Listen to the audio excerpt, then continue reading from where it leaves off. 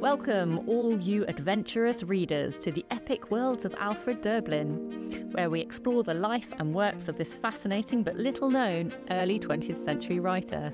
Brought to you by the website beyondalexanderplatz.com. Welcome to episode 1. My name's Chris Godwin, and I've been translating Döblin for pretty solidly the last 10 years. This first episode will take a quick look at who was Alfred Döblin, why does he matter, what does he offer to adventurous readers in the 21st century. And I'm here with my daughter-in-law, Katie. Hi everyone. Yes, my name is Katie Kavanagh and I'm actually a primary school teacher. I don't really know anything about Döblin, but I'm very excited to learn. And my role here is to pepper Chris with lots of questions and try and keep him on track a bit. And as we go through the series, if we have questions from listeners as well, we will try and embed them into our episodes. Yes, indeed. And my goodness me, what a lot of questions there are. Döblin lived through quite a chaotic time, the first half of the 20th century. I think for all of our, Alfred Döblin is a very niche topic, which is perfect for a podcast. But I imagine that some of our listeners already have a bit of knowledge and have ended up here, but there'll be quite a few who don't know anything about Alfred Döblin. So I think that's a good place for us to start. So why is he significant in the context of German literature and public life, really? Yes, right. And I do know that he was German. Right. Well, where to start? I think from the kind of 30,000-foot view, I think, we can mark Döblin as one of the three most significant figures in German literature of the first half of the 20th century. Oh, okay. Well, who were the other two? Okay, well, the other two, first of all, we had Thomas Mann. I don't know him. Okay, but Thomas Mann is very well known to the general literate English population. Okay. And the other one was Bertolt Brecht. I have heard of Brecht. Okay, well, Brecht and Döblin were very good friends. And in fact, Brecht said that Döblin had taught him what he needed to know to develop Brecht's, version of the theatre, which was quite a radical break with the traditional way that dramas were presented. Oh, interesting. Okay. Yeah. But the other big difference between Mann and Döblin is, as I say, Mann was famous, right throughout the time that he was actively writing, whereas Döblin was sort of, moderately famous during the 20s, and then at the end of the 20s published his only worldwide bestseller, which was Berlin Alexanderplatz. That made him world famous. As I say, it was a bestseller, and it totally eclipsed everything that he'd written before then. Do I gather, as a tone behind what you're saying, that Mann and Döblin had a rivalry? Mann and Döblin were enormous rivals, virtually all through, all through the period when they were active. And periodically it erupted into a kind of a public row. Oh, okay. But, certainly at the same time that Alexanderplatz was published, the German newspapers were trying to prod the Nobel Literature Prize Committee into giving Alfred Döblin the Nobel Prize. Ooh. Well, a month or two after the Alexanderplatz was published, they gave the prize to Thomas Mann. Oh, ouch. Okay, so that must have stung a little then. Yes. Okay. Yes. So can you explain the scope of Alfred Döblin's work, or are we still talking about who he was? No, we're still at 30,000 feet. Okay. So now we want to sort of zoom in on what is this mass of books and journal articles and so on. Okay. There's going to be an awful lot of stuff to talk about. So we're going to have, probably 2 or 3 episodes on his career, his biography, his life. We'll have several episodes on his epic novels, because this is the epic worlds of Alfred Döblin. Mm-hmm. And also, of course, without forgetting all the enormous output of the rest of his work, which was not the epic novel. Okay, well, it's a good place to start then. What was the scope of, or what is the scope of Alfred Döblin's work? The 9 epic novels are the kind of the Stonehenge pillars of his oeuvre. They are, they're kind of great stone slabs of books, 700, 800, 900 pages, sort of built around a new theory of what fiction should be able to do and what historical fiction should be able to do, breaking away from what he regarded as a moribund tradition in German literature. So anyway, apart from these 9 epic novels, only one of which was published in English during his lifetime, and you can probably guess which one that was. Alexander Platt? It was indeed Alexander Platt. Phew. All the rest, a couple appeared in English in the 1980s, but one of them in a very mutilated form. And really, it was only when I started to translate the rest of his epics that he's now very recently been available to English readers. More of his work is available, so they can get some kind of perspective on the, on his approach to the epic. Okay, so earlier you mentioned that he faced both critical acclaim and challenges with book sales. Can you elaborate on how his works were received during his lifetime? Perhaps you should say a few words about the kind of the state of German literature in the early 20th century. From sort of Napoleonic Wars onwards, there was almost nobody writing in German who sort of broke through to become an internationally famous writer, like the Russians, Tolstoy and Dostoevsky, or the French, Flaubert, and so on. I mean, there was Heinrich Heine, who lived most of his life in exile from Germany. There was the philosopher Friedrich Nietzsche, who lived most of his productive life in exile from Germany. And otherwise, literature being produced inside Germany was very conservative, very backward-looking, you could say. It was not engaging with all the big changes that were happening after the unification of Germany in 1871 under Prussia, which led to a huge kind of industrialization boom and huge flocking of people into the big cities. Most German writers were not paying any attention to this at all. So Döblin was very much engaged with the big city and the kind of the ordinary people, shall we say, rather than just that small section of educated sort of intellectuals who had become public officials, civil servants, university teachers, newspaper editors. Why do you think that was? Can you tell us about his career? Yeah, okay. Well, he left school in 1900, which is an easy date to remember. He was actually 22 because his education had been delayed by about 3 years because of a family disaster, which we'll be getting into in a later episode. But with some family support, he managed to enroll in university and studied medicine, while also taking some classes in philosophy. Then during the first decade of the 20th century, he was mixing in Berlin with the sort of avant-garde, which gradually coalesced into what people call the Expressionist movement. He helped to found the leading Expressionist journal called Der Sturm, which published some of his stories and other writings.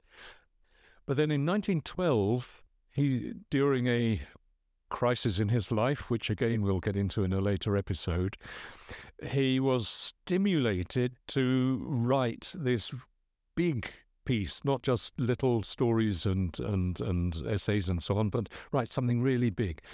And he was fixated by stories of the Far East. He'd been reading a lot about, there was a lot being translated from Chinese literature into German in that period, the first decade of the 20th century. And he focused on an episode of a sectarian rebellion in 18th century China. So that became his first major novel, and the one that really made him noticed. It's called The Three Leaps of Wang Lun, which I actually translated more than 30 years ago. Wow. And is now in its second edition. Oh. And this brought him huge kind of critical acclaim, and he was recognized as a very important writer. And in fact, the Wang Lun book brought him a literary prize. Mm-hmm. Chris, can I just stop you there for a second? So whilst he is writing, is he still operating as a medical doctor? Oh, yes. So during this time. Interesting question. He's had 2 careers. Yes, he was a medical doctor and he was a writer. And a little later in this podcast, we'll be bringing listeners in on this aspect of his life of 2 souls in a single breast. Okay. So then Wang Lun was published during the First World War. And towards the latter half of the First World War, he wrote his next great big epic, which was based on the previous Great War in Europe, the 30 Years' War in the early 17th century, which devastated Germany for over 3 decades. So that was published in 1920. And again, the critics marveled at the kind of techniques he was bringing to the to this new world of epic fiction, but probably not too many ordinary people sort of actually made their way through the whole novel at that time. Okay. Anyway, Döblin persevered. He was writing lots of political essays at the time. Yep. This time of turmoil in Germany at the end of the First World War, the Kaiser had run away, and there was no government, and the army was furious at having been stabbed in the back by the civilians and having to run away from the Western Front and so on.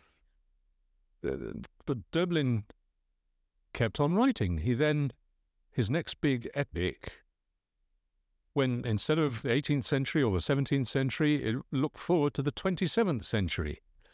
That was called Mountains, Oceans, Giants. My translation was published in 2022.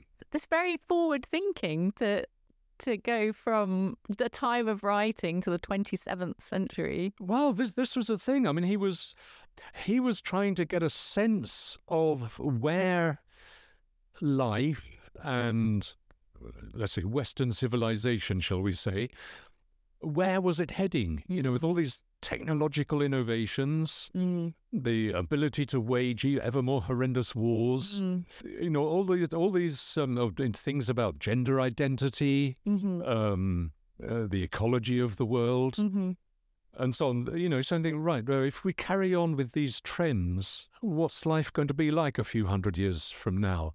And so he wrote this enormous sort of science fiction novel, which it's really in 2 halves. I mean, so the second half involves melting all the ice on Greenland. Yeah. I know we're going to be covering that in a later episode. We don't want to go into it too detailed right now. But can you take us up to the Second World War? Oh, gosh, yes, okay. Well, there was one more, before Alexanderplatz, there was one more epic he published, which was extremely bizarre, because he presented it as a kind of a poem. Oh, okay. Right? So this was an epic poem in free verse, which some critics thought was absolutely astonishing and really deserved to be, studied and emulated by other writers. But completely clunked with the public. They said, well, they just had no idea what to do with it. Okay, and why do you think that was? Because it was so strange. It was, well, I mean, the content was fascinating. I mean, I loved it. When I was translating it, I'd love to get imagining all the things you could do with this in terms of, sort of videos and ballets. What was it about? It was a kind of Indian epic, but with lots of kind of existential philosophy sort of built in. And this is Manas. This is Manas, which I translated and was published in 2022. 2022. 2022, not 1922. Yeah. Brilliant. Oh, that's good. Okay, and we're going to talk about that as well a bit. Of course. And then we had all the kerfuffle with Alexanderplatz, all the publicity and the best-selling, and his publisher at last was happy with him because his publisher had met Manas with the retort, "How on earth did you come up with this?" So the publisher was very glad when Alexanderplatz came along. Oh, that's good. Actually, I think that you could. It's a good segue for me. I had a quote from Thomas Mann in front of me, and it says, "Lots of people pick up his books, but precious few finish them," which not only highlights the rivalry again, but also the complication that a reader might have when they're digging into his work. Well, I mean, the layperson. Thomas Mann can talk. I mean, he wrote this great 800-page book called The Magic Mountain. Right. It was full of kind of philosophical and political discussions between the inmates of a TB sanatorium high in the Swiss Alps. And, some people think, oh, this is a marvellous book. It's a wonderful book. But it's 800 pages. I mean, I wonder how many ordinary readers have actually picked up this book and read it right through to the end. Right. Okay, so now I think, what year are we up to now? No, you asked about, up to the Second World War. Yes, so that's right. All right, so we're getting into the exile period. Correct. So, of course, I mean, just, 2 or 3 years after Alexanderplatz's roaring success, the Nazis took over. And Döblin had to flee for his life. Right, so he managed to. Where did he flee to, Chris? Well, he managed to get out of Berlin, and then took the train down south and strolled across the Swiss border. And then why did he have to flee? Well, because the Gestapo would have arrested him, and he'd have been killed. What for? Being a Jew and being a perversely sort of socialist or critical kind of writer. Okay, and then I also have a note in front of me to say that the Nazis banned all of his books except for Wallenstein. Yes. So why was that? What's Wallenstein about? Well, so Wallenstein's the 30 Years War. Okay. And they probably thought, oh, this is a nice kind of warlike historical bit of literature, and people who read it will be ginned up to sort of go off and fight and whatnot. But all the big bonfires the Nazis had in May of 1933, where all the libraries were looted of all the books by Jewish writers or communist writers or people who didn't sympathise with the new glorious Greater Germany and so on. They're all piled onto bonfires and set on fire. And so Döblin's books were among these. How did Döblin navigate this period then? Right. Well, he went off to Switzerland, and he had the first few chapters of his next epic novel in his portmanteau as he strolled across the border. And he said he was actually relieved because the atmosphere in Berlin in the early 1930s was becoming absolutely impossible. The extremists were dominating all the debates, and there were street battles between the left and the right, and sane voices were just being drowned out.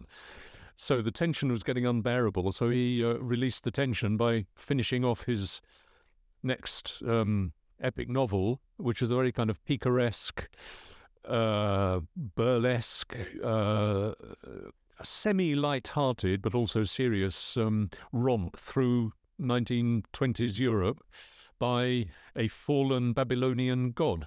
Oh. Again, very different. Okay. Yes.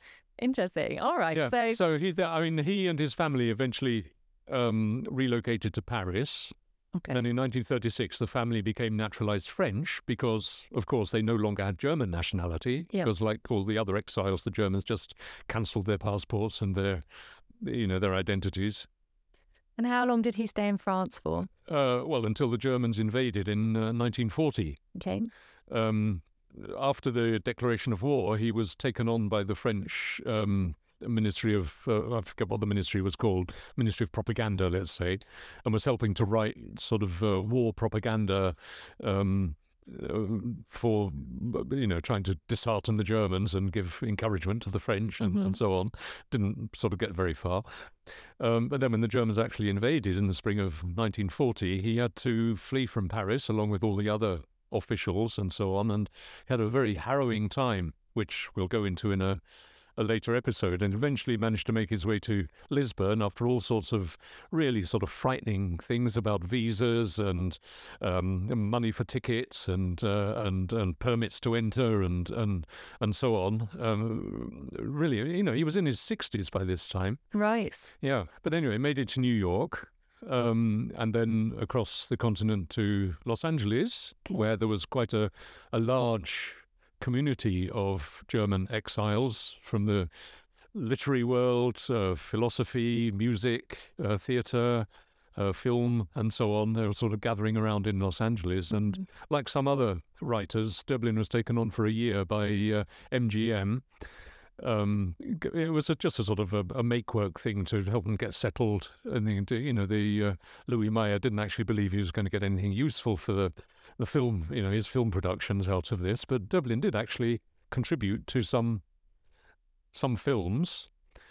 In fact, one episode he wrote for a film which won several Oscars that year was actually cut. And so he didn't get an Oscar for being one of the writers on this film. Oh, no. Oh, such a narrow escape. So close. Yeah. But again, he, in this rather, milieu of Los Angeles where, his English was not very good.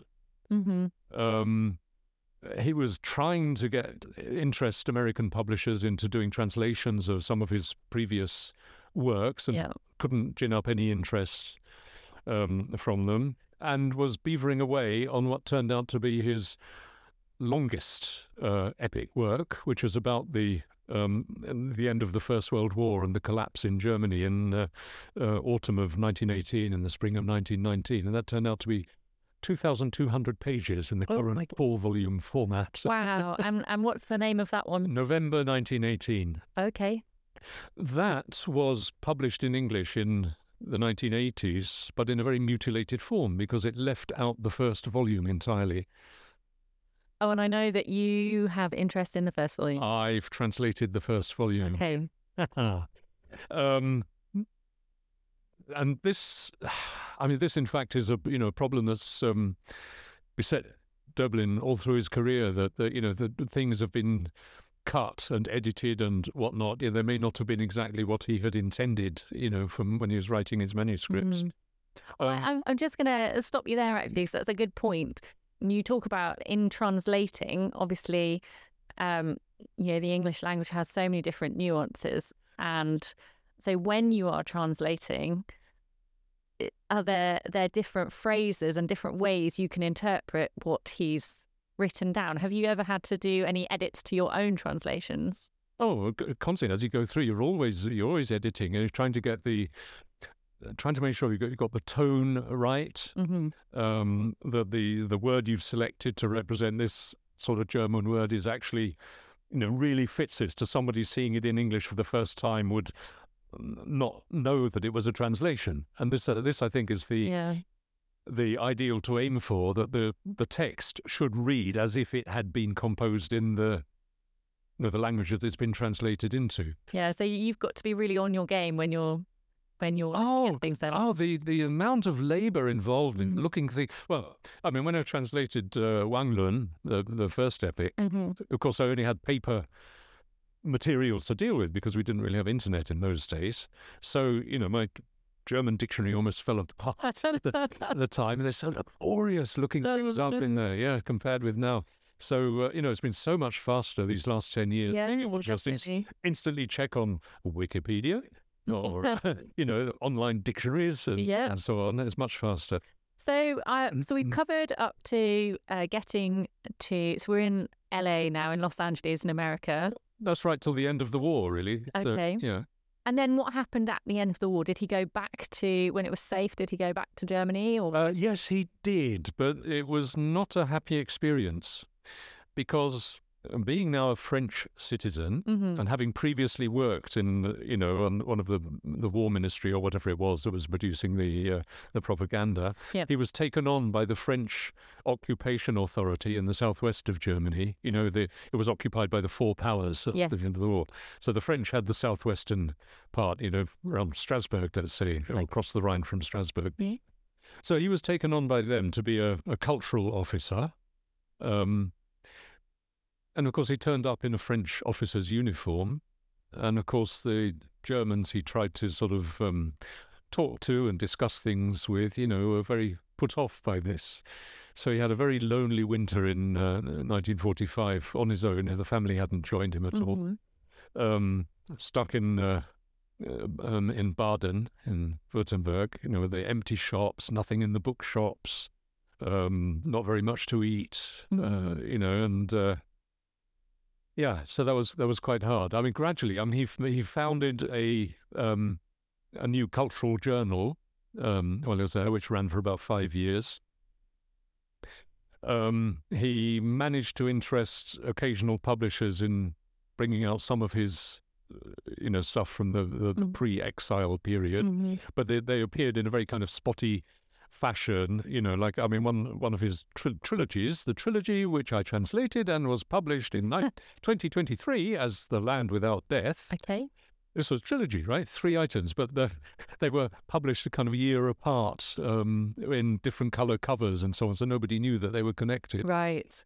And so now we're in the 1950s. 1950s, his health was failing. I mean, he was still, for his 70th birthday, for example, friends and colleagues organised, events and what the Germans call a Festschrift. And that was 1948. You know what a Festschrift is? I don't know. Festival. Yeah. No. I don't know. It's a festive volume of people writing or contributing essays or congratulatory notes or something to some eminent person. Right. Okay. Yeah. So he hadn't been forgotten. He hadn't been forgotten. No. So in 1948 he had this Festschrift for his 70th birthday. Okay. The East Germans were very keen to sort of get him to sort of come over to East Berlin and help with the cultural revival in the East, but he'd converted to Roman Catholic while he was in Los Angeles, and I think he was a bit suspicious of the East German regime, which, right. Well, I mean, East Germany was very Lutheran, right? Protestant Lutheran. Anyway, he didn't go to the East. And then he died, so his health declined in the 1950s and he died in 1957. That's right. Yeah. And we could mention, during the German invasion in 1940, it had been a condition of the family being given French citizenship that his 2 then teenage sons, upper teenage sons, should enroll in the military when the call came. Right. And one of these sons, Wolfgang, who it turns out was a genius of a mathematician, died during the French invasion in the spring of 1940. And his parents knew nothing. They just, lost touch with him. They hadn't any idea what had happened to him. So they discovered after going back to Paris in 1945 that what had really happened to him, they managed to find out where he was buried, which was a little village churchyard in the Vosges hills in east of France. So Alfred then was buried alongside Wolfgang in this little churchyard. Okay. And then his wife Erna took her own life a few months later. Oh, that's sad. It's very sad. And she was then laid beside Alfred. I'm assuming she was so full of grief. It was a very curious marriage. I mean, it was a very stormy marriage, but and we'll get into this later. The sins of the fathers thing comes into it, because Döblin remained loyally the husband of Erna right to the end, even though they were actually very ill-suited to each other. Right. But the story of why he did that, then we can cover we'll talk later about later. episode. Okay, and they were buried in the same churchyard? In the same churchyard beside Wolfgang. Okay. Yeah. And you said he had 2 children? No, he had 4 sons. Oh, 4 sons, sorry. Yeah. Okay. So, and are all of them buried together? Or? No, I don't think so. Yes, no, I mean, Klaus, Wolfgang's brother, also, had quite a harrowing time. He stayed behind in France and then had to eventually flee to Switzerland and spend several war years in Switzerland, but at least he was found safe and sound at the end. And then Stefan, the youngest, accompanied them to Los Angeles to finish his schooling. Okay. And then I think at the end of the war, he was enrolled he was called up into the American Army. But anyway, yeah, I mean, Stefan's son, Francis, actually got in touch with me earlier this year to see how we could, collaborate on sort of making Döblin's work better known in English. So, that was a very nice little surprise. Yeah. Fantastic. Okay, so I think we've got to the end of his life, so that concludes that. And it would be good. I know that you have put together, Chris, you brought a piece of an essay called Two Souls in a Single Breast. Yes, this was... I mean, in the 1920s, newspapers were always sort of hungry for words to fill up their pages, and they kept circulating little questionnaires to various sort of public figures in the hope that answers to these questionnaires would, give them a column or two to fill up. This was written in 1928. 1928. At the height of his popularity, the height of his fame. Well, it was just before Berlin Alexander was not published. Quite then. No, but this was his 50th anniversary year. He was on the up. There was lots of celebrations in the newspapers of this great writer, with his, the epics he's published before, and all his literature, his theories about literature and his political essays and so on. But a particular newspaper called the Berliner Volkszeitung, the Berlin People's Paper, in April 1928, they must have got this idea of getting two public figures to interview each other and then give, they'd be able to print the views. But here, Döblin thought, right, he's been having this dual career of doctor and writer all along, so here we've got two people already. I love this. I think it's so clever. And it's just the way that they're so different. So the first extract is as Dr. Döblin, the neurologist, and he's talking about Döblin, the writer. Yeah, and I think you should read this first bit, and then I'll read the second bit. Ooh, okay, great. I need to put a academic head on as a neurologist, I feel. Okay. As a doctor, I'm only vaguely aware of the writer of the same name. To tell the truth, I don't know him at all. I work in the East End of Berlin in a medium-sized medical practice. Really, not a big one at all. I am a neurologist, and this activity takes up virtually my whole day. I have no great leanings toward literature, find books quite boring, and as for books by the man who, you tell me, bears the same name as me, I have sometimes come across them by chance at the homes of acquaintances, but dipping into them I was left completely cold and uninterested. This gentleman seems to have a good imagination, but I cannot follow him down that road. On my income, I cannot afford trips to China and India, so I have no way to check up on what he writes. And anyway, for this kind of thing, I prefer original reports, i.e., first-person travelogues, of which I am a keen reader.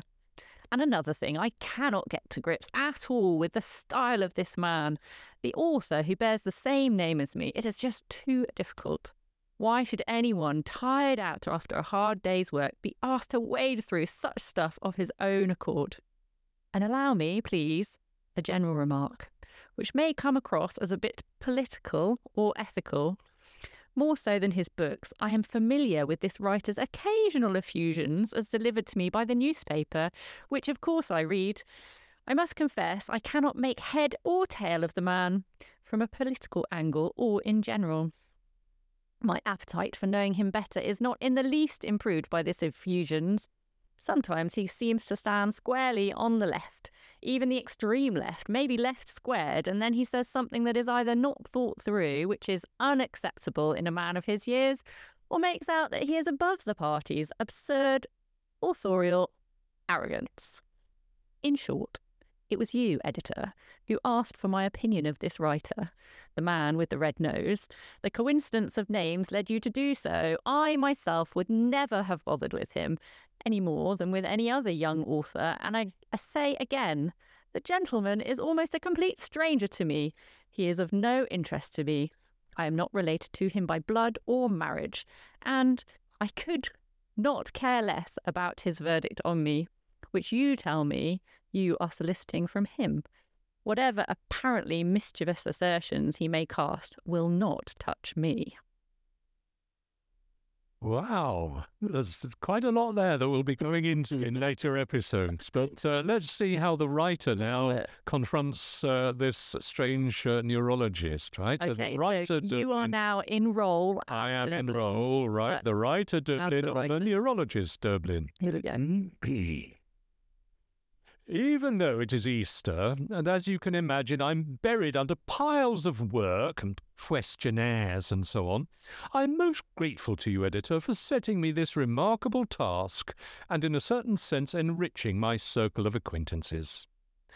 I'm currently working on a Berlin novel. I mean an epic work in everyday language, the action of which takes place in the East End of Berlin, around Alexanderplatz and the Rosenthaler Gate.